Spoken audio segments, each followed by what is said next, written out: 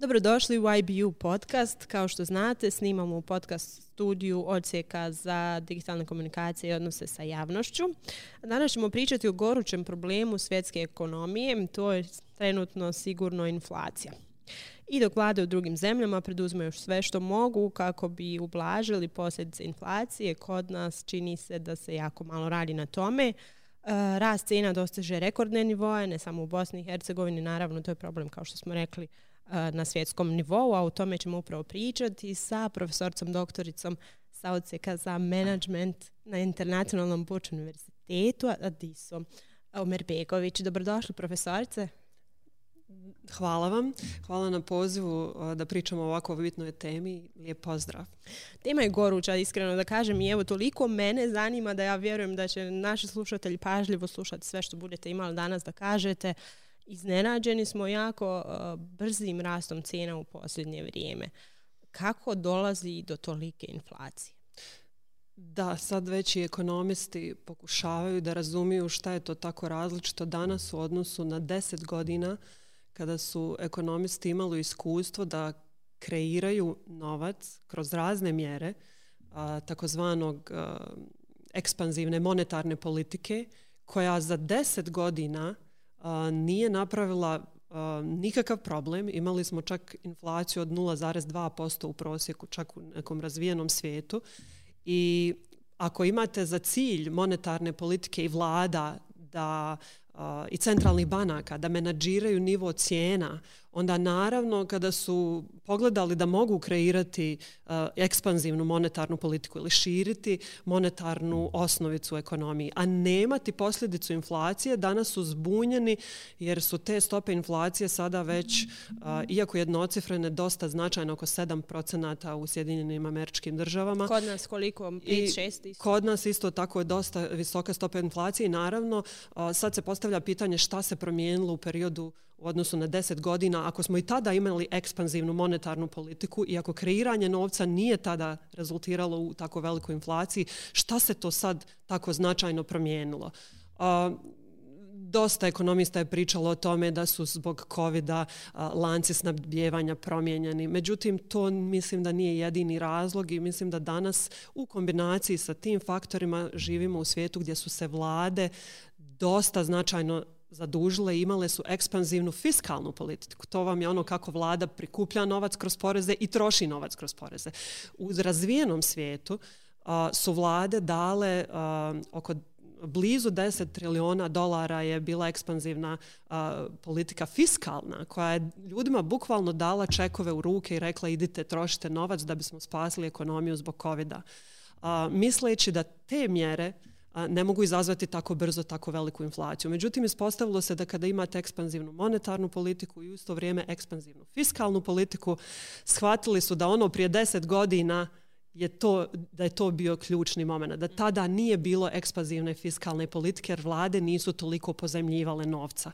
U trenutku pandemije vlade pozajmljuju enormne sume novca, daju ga građanima u ruke i kada se to dvoje kombiniralo, ekspanzivna monetarna i ekspanzivna fiskalna politika gdje vlada troši enormne sume novca i daje građanima da troše, imali ste taj eksplozivni koktel i pojavljuje se ova velika, visoka stopa inflacije koja sad bez očekivanja ljudi da vlade neće dodatno se zaduživati na tržištima i dodatno morati pozajmiti novac da bi održali ovakve politike koje sad imamo, sumnjam da može pasti tako brzo. A mi u Bosni i Hercegovini uvozimo svu tu inflaciju, zato što mi kao ekonomija imamo dosta otvorenu ekonomiju u smislu značajnog procenta uvoza, izvoza, pa čak i ulaznih komponenti, ali i značajnih životnih namirnica koje svaki dan konzumiramo, lijekova koje konzumiramo, tehnologije koju konzumiramo. Dakle, ta uvezena inflacija je tu, ona će ostati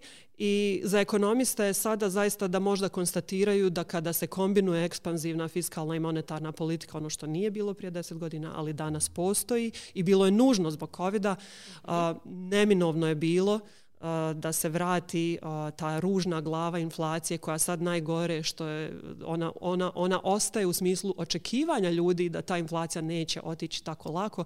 I zašto je inflacija opasan fenomen? Zato što jednom kad se pojavi vrlo se teško boriti s inflacijom i vrlo je teško spustiti sada očekivanje da će stopa inflacije u budućnosti biti brzo niža. Da, vratiti na početno stanje. Mislim, nekako nerealno je za očekivati da će to biti ubrzo. Evo, rekli smo koji je to razlog zapravo zbog kojeg je došlo do te inflacije.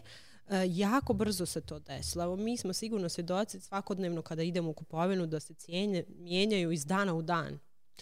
Da, sada kada imate ta očekivanja inflacije, sada ih svi ugrađuju ta očekivanja u svoje ponašanje i imate jedan lančani proces gdje, iako imate jedan pozitivan efekt da možda zbog pojačanja inflacije sada imate zbog činjenice da se cijene rada ili ne mogu tako brzo prilagoditi. Mi nećemo dobiti tako brzo veće plaće. U nekim aspektima firme će možda imati veće profite. To su rijetke firme koje će u tome vidjeti veći profit i moguće da će reagovati tako što će proizvoditi više.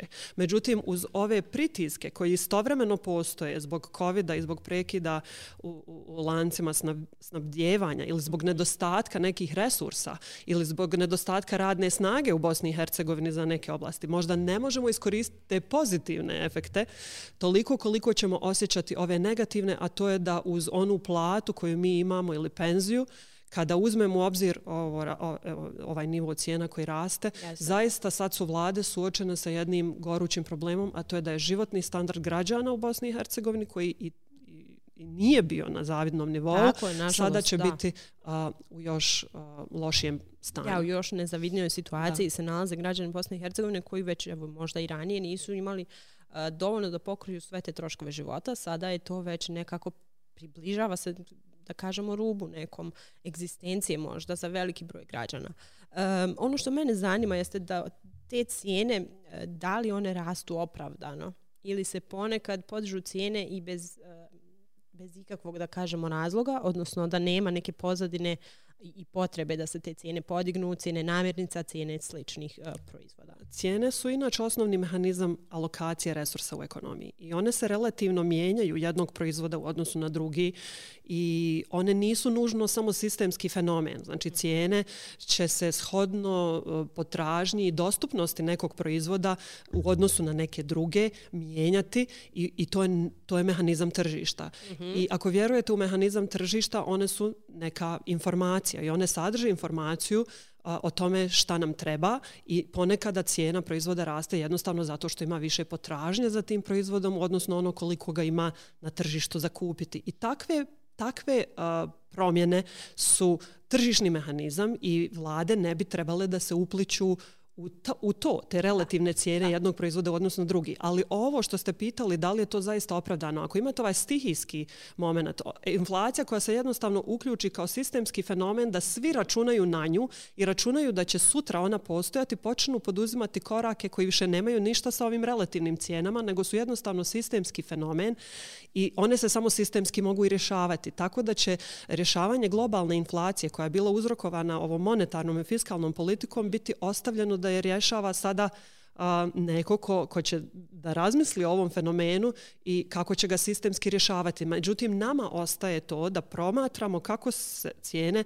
rastu i šta mi kao mala otvorena ekonomija sad možemo uraditi ili šta naše vlade koje su jednostavno se suočile sa ovom uvezenom inflacijom i sa ovim prekidima u lancima, sa nedostatkom sirovina, šta se može uraditi da pomognemo tom običnom građanu koji ima svoja neka ograničena primanja, kako ćemo u stvari sada odgovoriti na ovaj fenomen, jer sam rekla nisu sve opravdane, ali su opravdane iz perspektive ljudi koji su ljudska bića koja očekuju i računaju na ono što će biti sutra i sada imamo taj fenomen inflacije koji je bio potpuno zapostavljen, zaboravljen, ali je vrlo u ekonomijama poznat i opasan je jer jednom kad se pojavi i kada je visoka inflacija, ona se uključuje u ta očekivanja proizvođača, kupaca, onih koji štede i počinju učiniti postupke koji više nisu, mijenjaju navike i postupke na tržištu i više ništa nije isto kao što je bilo juče. I svi žele da se zaštite tako što će i oni podići svoju cijenu inputa, ali i izlaza, znači proizvoda i usluga. Tako da sada je sasvim prirodno vidjeti da u stvari svi žele da uključe taj određeni procenat u ono što oni kao agenti u ekonomskom sistemu rade. Dakle, imamo jedan problem koji kao ekonomisti smo izučavali kroz istoriju i koji je ponovo tu iznenađeni, zato što smo mislili da koliko god se novca kreira da on može biti odvojen od vladine potrošnje. Međutim, ispostavilo se da sa novcem koji, kada imate ekspanziju novca u vremenu kada su kamatne stope veoma niske, vladine obveznice koje se sad kreiraju kada vlade recimo se zadužuju, one vam uzmu novac od vas, ali vam daju obveznicu. Sada je ta obveznica jednako sigurna kao i elektronski novac i nema više mnogo te razlike u financijskom instrumentu, odnosno elektronski novac i novac, i to je kreiralo jednu sasvim novu okolnost za ekonomsku teoriju, ekonomsku politiku, i sad ćemo se dobro zamisliti da li je put koji je bio, a to je taj koktel i fiskalne i ekonomske monetarne ekspanzivne politike bio ispravan. Ali šta uraditi? Iz perspektive jedne male otvorene ekonomije, kao što sam rekla. Ovu inflaciju koja se uvozi ne možemo ništa s njom. Ono što uvozimo, cijene proizvoda koje uvozimo će ostati više. Sad, kako povećati primanja i penzije i dotacije koje vlade daju? Znači, to bi bilo rješenje. Rješenje je povećati primanja.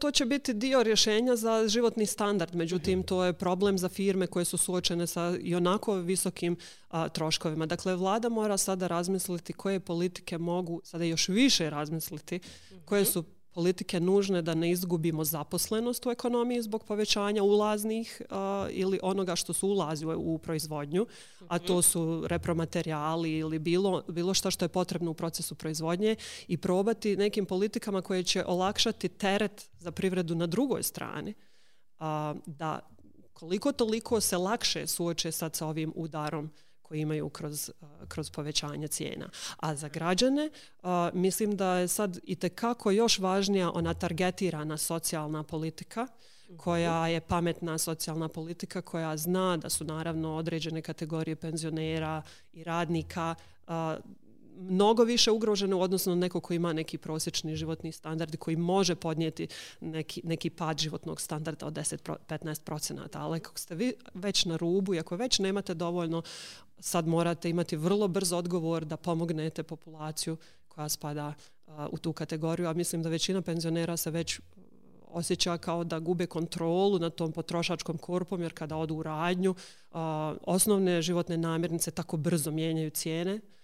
To vidim lično kad odem u radnju, već primijetim koliko se cijene mijenjaju. Zamislite njih sa njihovim fiksnim primanjima kada imate porast od 10% na nekoj životnoj namirnici koju kupujete svaki dan. Dakle, mora biti vrlo brza socijalna politika koja se sad prilagođava novim vremenima i pomaže ovu populaciju. Znači, to je potrebna ta neka reakcija, da kažemo, naše vlade, odnosno u našoj zemlji, ali kako reaguju druge zemlje? Rekli smo, inflacija je globalni fenomen i u Europi i širom svijeta. Kako su se oni postavili sada u ovim trenucima? Pa ja više pratim ovaj dio kako preispituju tu politiku, šta uraditi, da li povećati.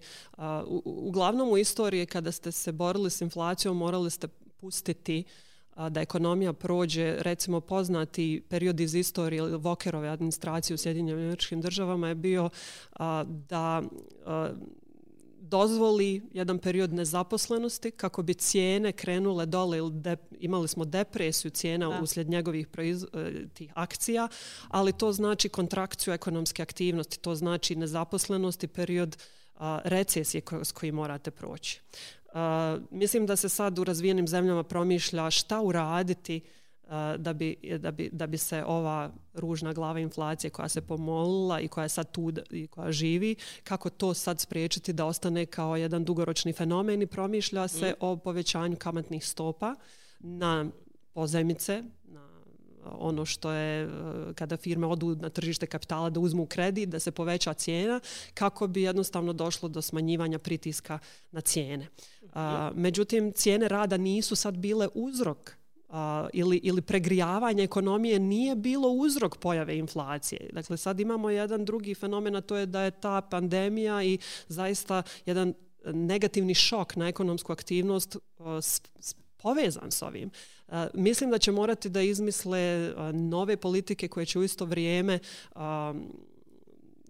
intervencije na tržištu gdje mogu pomagati u stvari da pritisci na tržišta budu manji. A pritisak na tržište recimo prehrambenih proizvoda vrlo bi bilo bitno iz perspektive male otvorene ekonomije Bosne i Hercegovine, da dugoročno razmišljamo kako relaksirati taj pritisak na cijene tako što će sad recimo osmisliti kako da što više budemo, da se oslanjamo na svoje proizvode i da kreiramo recimo politika koju provodimo u oblasti poljoprivrede, politika koju provodimo u nekim drugim industrijama, da li možemo olakšati ovaj pritisak, korištenje robnih rezervi ili menadžiranje na nekim tržištima da oslobodite pritisak na cijenu energenata je možda jedna od najbitnijih u ovom trenutku. Nažalost, imali smo situaciju da smo zbog raznih faktora bili suočeni sa skoro istovremenim politikama koje su vodile do povećanja cijene energije za naše proizvođače. To je bilo loše, jer ovo je najgori mogući moment da zbog recimo strukturalnih problema koje imamo u rudnicima u ovom trenutku prenesemo taj trošak povećane cijene energenata, to jest električne energije u ovom slučaju je bio slučaj na naše proizvođače. Krenulo nas je to povećanje sa svih strana. Pa iz raznih razloga i čak mislim da su neki uzimali to kao alibi, to se desilo na svjetskim tržištima. U trenutku kad možda nije bilo razlog povećanja cijene električne energije u Bosni i Hercegovini, ako smo već zemlja koja je imala prioritet da energetska sigurnost bude vodilja za energetsku politiku u Bosni i Hercegovini. Možda je cijena električne energije toliko dobra na svjetskim tržištima da vam se jednostavno više ne isplati po ovim cijenama davati to u domaćoj privredi, ali mislim da je sad veoma bitno imati taj sistemski aspekt kako utičemo na našu privredu kao prioritet u odnosu na to kako to utiče na jedno preduzeće u Bosni i Hercegovini ili firmu. Tako da mislim da ima taj moment da možemo utjecati na cijenu energenata, da je to vrlo bitno recimo da sad uradimo, što će biti sistemsko olakšanje za privredu. Pa čak i po cijenu, ako je to u ovom trenutku, ja sam pobornik toga da vlada nekada zaista se mora zaduživati, ali se mora zaduživati iz dobrih razloga, a to je da sanirate probleme koji su se pojavili u privredi zbog nekog fenomena. U ovom trenutku to je inflacija i mislim da onda u tom kontekstu cijene energenata morate djelovati kao vlada i sa svim alatima koje imate. U ovom slučaju je to prvenstveno cijene električne energije, pomoći privredi, da to ne bude još dodatni input sistemski koji povećava inflaciju u Bosni i Hercegovini. Spomenuli ste u jednom trenutku rezerve i čulo se u posljednje vrijeme i kroz medije da mi nemamo nikakve rezerve, odnosno da je možda trebalo napraviti rezerve. Da li bi to napravilo bilo kakvu razliku kada je u pitanju rast cijena i slično? Rezerve se koriste za urgentne situacije. One robne rezerve su dio sigurnosne politike. U slučaju prirodnih nepogoda, u slučaju prekida u lancima snabdijevanja, one imaju taj značajni aspekt da vas spašavaju od nekih nepredvidivih situacija u koje možete stići, ali služe nekada i za te intervencije na tržištu koje su zaista kratkoročnog tipa, ja bih rekla, i ne mogu vas spasiti od ovog sistemskog fenomena. U ex-Jugoslaviji, ja se još uvijek sjećam tog perioda inflacije, i bilo kakva politika da intervenirate na način da supresirate cijene, da ih držite pod kontrolom, ona kreira odmah mogućnost za razvijanje sivog tržišta. Oni koji imaju novac će na sve načine probati doći do onoga što mogu sebi priuštiti i to kreira samo onda mogućnost da u stvari vi svojim politikama, ako su restriktivne, utičete da se kreira neko alternativno tržište, sivo tržište. Međutim, rezerve nikada ih ne možete imati dovoljno mnogo. Bez obzira koliko je Bosna i Hercegovina ili federacija imala manje rezervi od onoga što su neke količine s kojima bi značajno morali, a ima ih, intervenirati, mislim da je ovo toliko sistemski fenomen da ne može dovoljno dugo intervenirati da bi nas za jedan dugi period spasilo ili da bi sklonilo ovaj problem koji trenutno imamo. Dakle, nažalost, mislim da je inflacija tu da ostane za jedan period s obzirom na to koliko su se vlade zadužile i koliko se i dalje zadužuju. Ono što je značajno je da periodi u istoriji pokazuju da je borba sa inflacijom jedna vrlo teška bitka, ali mislim da ne treba produbljivati krizu. Dakle, vlade bi trebale osmisliti politike koje će pomoći da određene kategorije stanovništva budu zaštićene koliko toliko od ovog fenomena, jer nažalost Bosna i Hercegovina zbog politika koje provodi generalno, a globalno ekonomsko okruženje u smislu političkog konteksta u kojem mi operiramo, nažalost inflacija može biti samo dio problema. Mi možemo imati i gori problem, a to je da ljudi već počinju razmišljati kako da se zaštite od te inflacije tako što će svoj sačuvani novac prebaciti u nešto u što vjeruju više nego u svoju valutu ili u neko sredstvo za koje misle da će zaštititi taj novac. Jer ako ste teško radili ili ono malo novca što zaradite, ja se sjećam te ex-Jugoslavije kada su ljudi razmišljali kako da onda sačuvaju tu svoju kupovnu moć,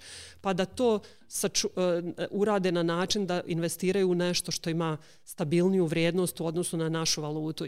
Ja ovo govorim iz perspektive da naše vlade onda trebaju uraditi sve, a to je da naša valuta ostane i očekivanja naših ljudi ostanu da je ova zemlja jednako sigurna kao zemlje u okruženju ili EU. Jer je najgore što nam se može desiti, a nažalost se dešava ovih dana da s nekim političkim akcijama dovedemo do situacije gdje imamo još jedan veći problem, a to je recimo potencijalno odliv kapitala iz banaka ili iz zemlje. Dakle, inflacija je opet relativno blaga pošast u odnosu na ono što bi se moglo desiti zato što ljudi izgube vjeru u budućnost, odlazi nam mladi, ljudi investiraju u obrazovanje u ovoj zemlji i onda traže svoju budućnost negdje drugo. Dakle, vlada mora dati nam da budemo samouvjereni da oni znaju šta rade i da u stvari imaju ideju da su svjesni da se ne može političkim akcijama produbljivati ova kriza. Ono što je problem kada kažemo ovakve stvari, to je da bi oni morali preko noći promijeniti toliko stvari da nam daju tu sigurnost da znamo šta radimo i da ćemo u stvari ostaviti ovdje i iskorištavati naše ljudske resurse, naš kapital i da taj kapital koji je u ovoj zemlji, on je značajan, ne dobije ideju i da ti agenti koji su trenutno akteri ovog ekonomskog sistema ne pomisle da su stvari samo gore i gore iz dana u dan.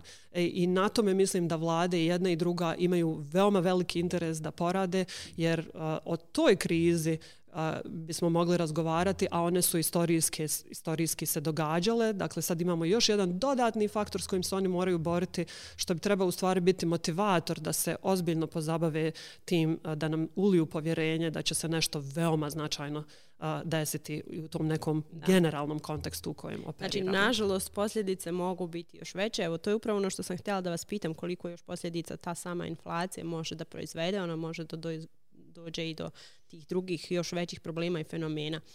Eto, počela sam pričati upravo o tom fenomenu, a to je da prvo ljudi počnu razmišljati kako da sačuvaju to što imaju ili ono što zarade. Zato što sutra imaju manju kupovnu moć. I veoma je značajno uraditi sve da ljudi ne dobiju ideju da mi ne poduzimamo ništa da ovaj ekonomski sistem, da ovaj monetarni sistem, da ovaj financijski sistem ne ostane ovako jednako stabilan. A nažalost sve se onda vrati ne na ekonomiste, nego na one koji kreiraju sve te politike i one koji nam daju to povjerenje u njih da će uraditi sve da u stvari bez obzira na inflaciju da urade sve da je iskoristimo pozitivne aspekte koje možemo imati. Koliko su do sad uradili? Evo, imamo li nešto da su uradili do sad?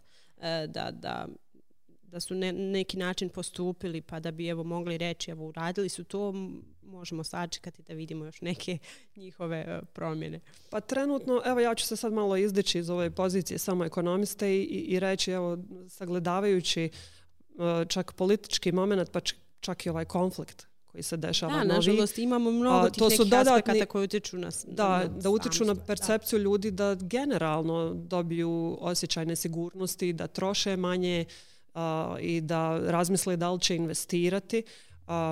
Mislim da s obzirom na taj dodatni moment i koliko je sada potrebno u stvari uložiti dodatno napora da kažemo da ćemo mi uraditi nešto bolje u tom kontekstu.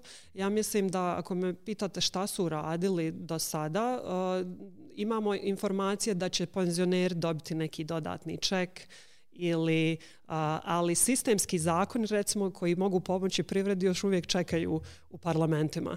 Jedan takav moment gdje biste olakšali privredi kroz ovaj zakon o doprinosima ili umanjili opterećenja na rad bi bila neka sistemska rješenja recimo koja bi mogla onda dovesti do jednog dodatnog momentuma za proizvođače, a proizvođači bi uz pomoć vlade i te nekakve pozitivne politike koje bi pomogle firmama u BiH da iskoriste ovaj prekid u lancima koji je došao recimo ako govorimo o zemljama koje su na Dalekom istoku, ako bismo mi mogli iskoristiti što više tog potencijala da uzmemo nešto od te blizine koju imamo u evropskom tržištu i još više iskoristimo, mislim da imamo potencijal. Mislim da imamo potencijal i to su čak neki pozitivni aspekti koje migracije daju, da sve više se isplati ulagati u obrazovanje i mislim da možemo mnogo značajnije, pa čak i u ovom periodu inflacije,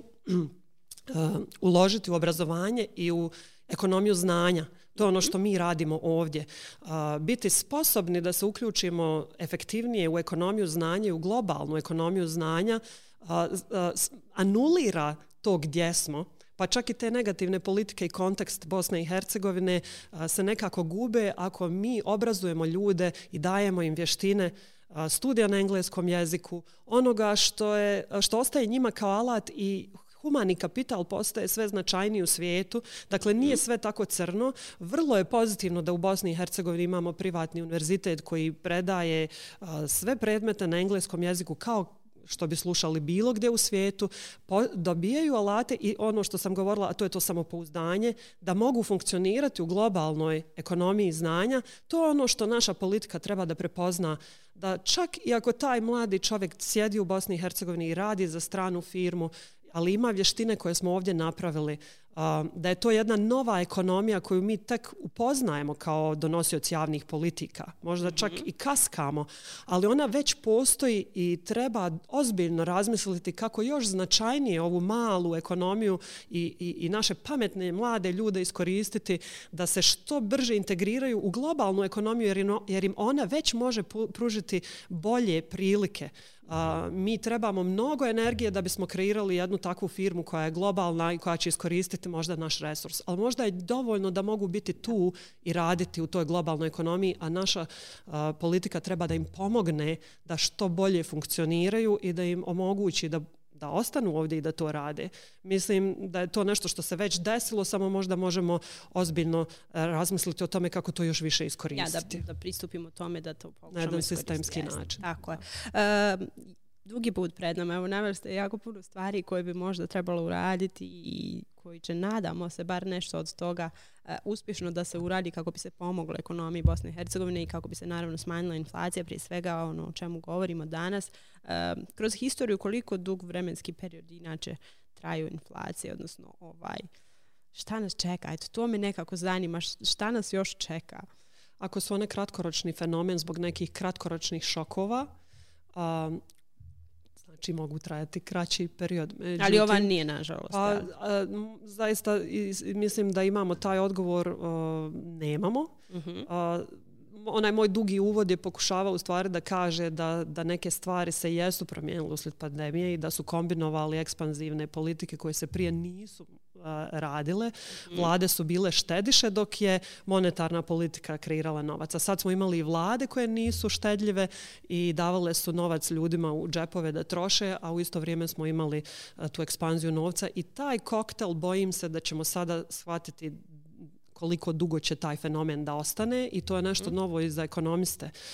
Mi ekonomisti nemamo benefit laboratorija da izučavamo i radimo eksperimente, ali mi učimo iz istorijskih tih eksperimenata i ovaj put je ekonomija zaista eksperimentirala i sa elektronskim novcem i sa nekonvencionalnom monetarnom politikom i sa ekspanzivnom fiskalnom politikom u istom trenutku i bojim se da tek sad vidimo te rezultate i sad zavisi od brzine reakcije u razvijenom svijetu na ovu inflaciju koja je uzrokovala ne tim strukturalnim poremećajima na lancima proizvodnje, nego čisto monetarne i fiskalne politike. Koliko brzo će odgovoriti, kako će odgovoriti, da li će odgovoriti s ovim povećanjem kamatnih stopa koje opet mogu dovesti do kontrakcije ekonomske aktivnosti jer se povećava cijena kapitala koji upošljavate da biste proizvodili. Dakle, sve to vrlo komplikovano i u to vrijeme su se desile značajne stvari koje ne mogu tako biti lako otklonjene. Još uvijek ne znamo koliko će dugo uzeti i da li ćemo nastaviti da živimo bez virusa onako kako smo prije ili ćemo se prilagoditi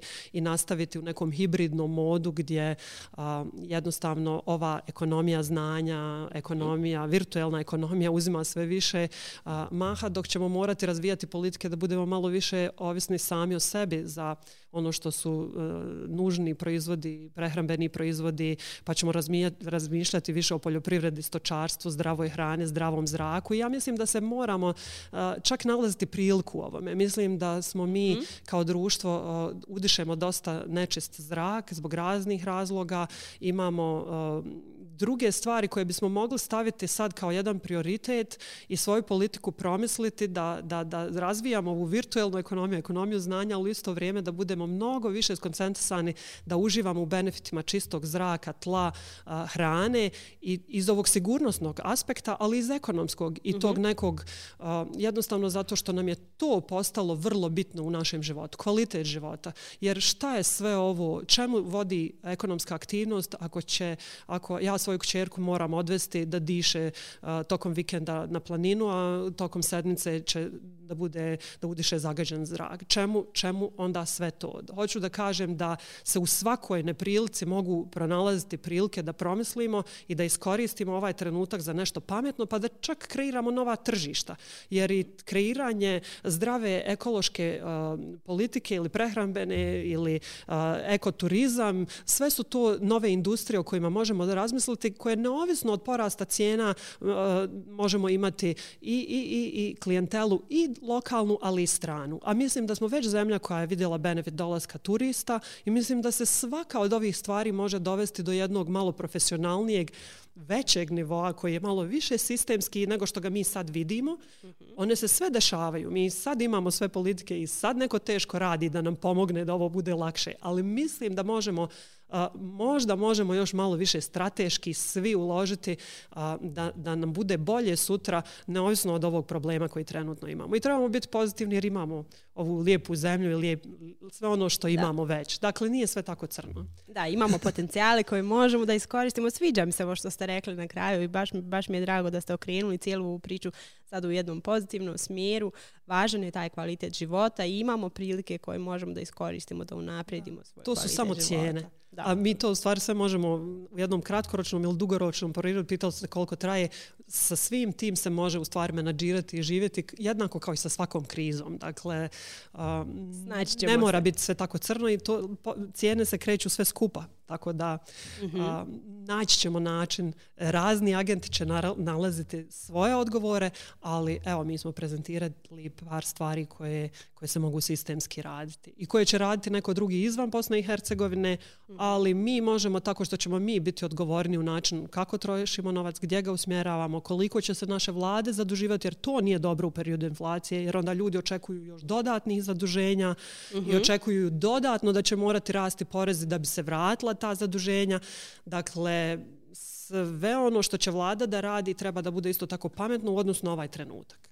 Odlično. Hvala vam lijepo, profesorice. Zaista sam uživala sam u razgovoru i tema je jako, jako zanimljiva. Imali smo puno toga da kažemo i udjelili smo neke savjete i nadam se da ćemo malo pokušati pozitivniji usvojiti stav prema životu. Znamo da nije lako, ima jako puno posljedica koje sigurno osjećaju svi kada je u pitanju inflacija i neki drugi naravno problemi, ali postoje i rješenja.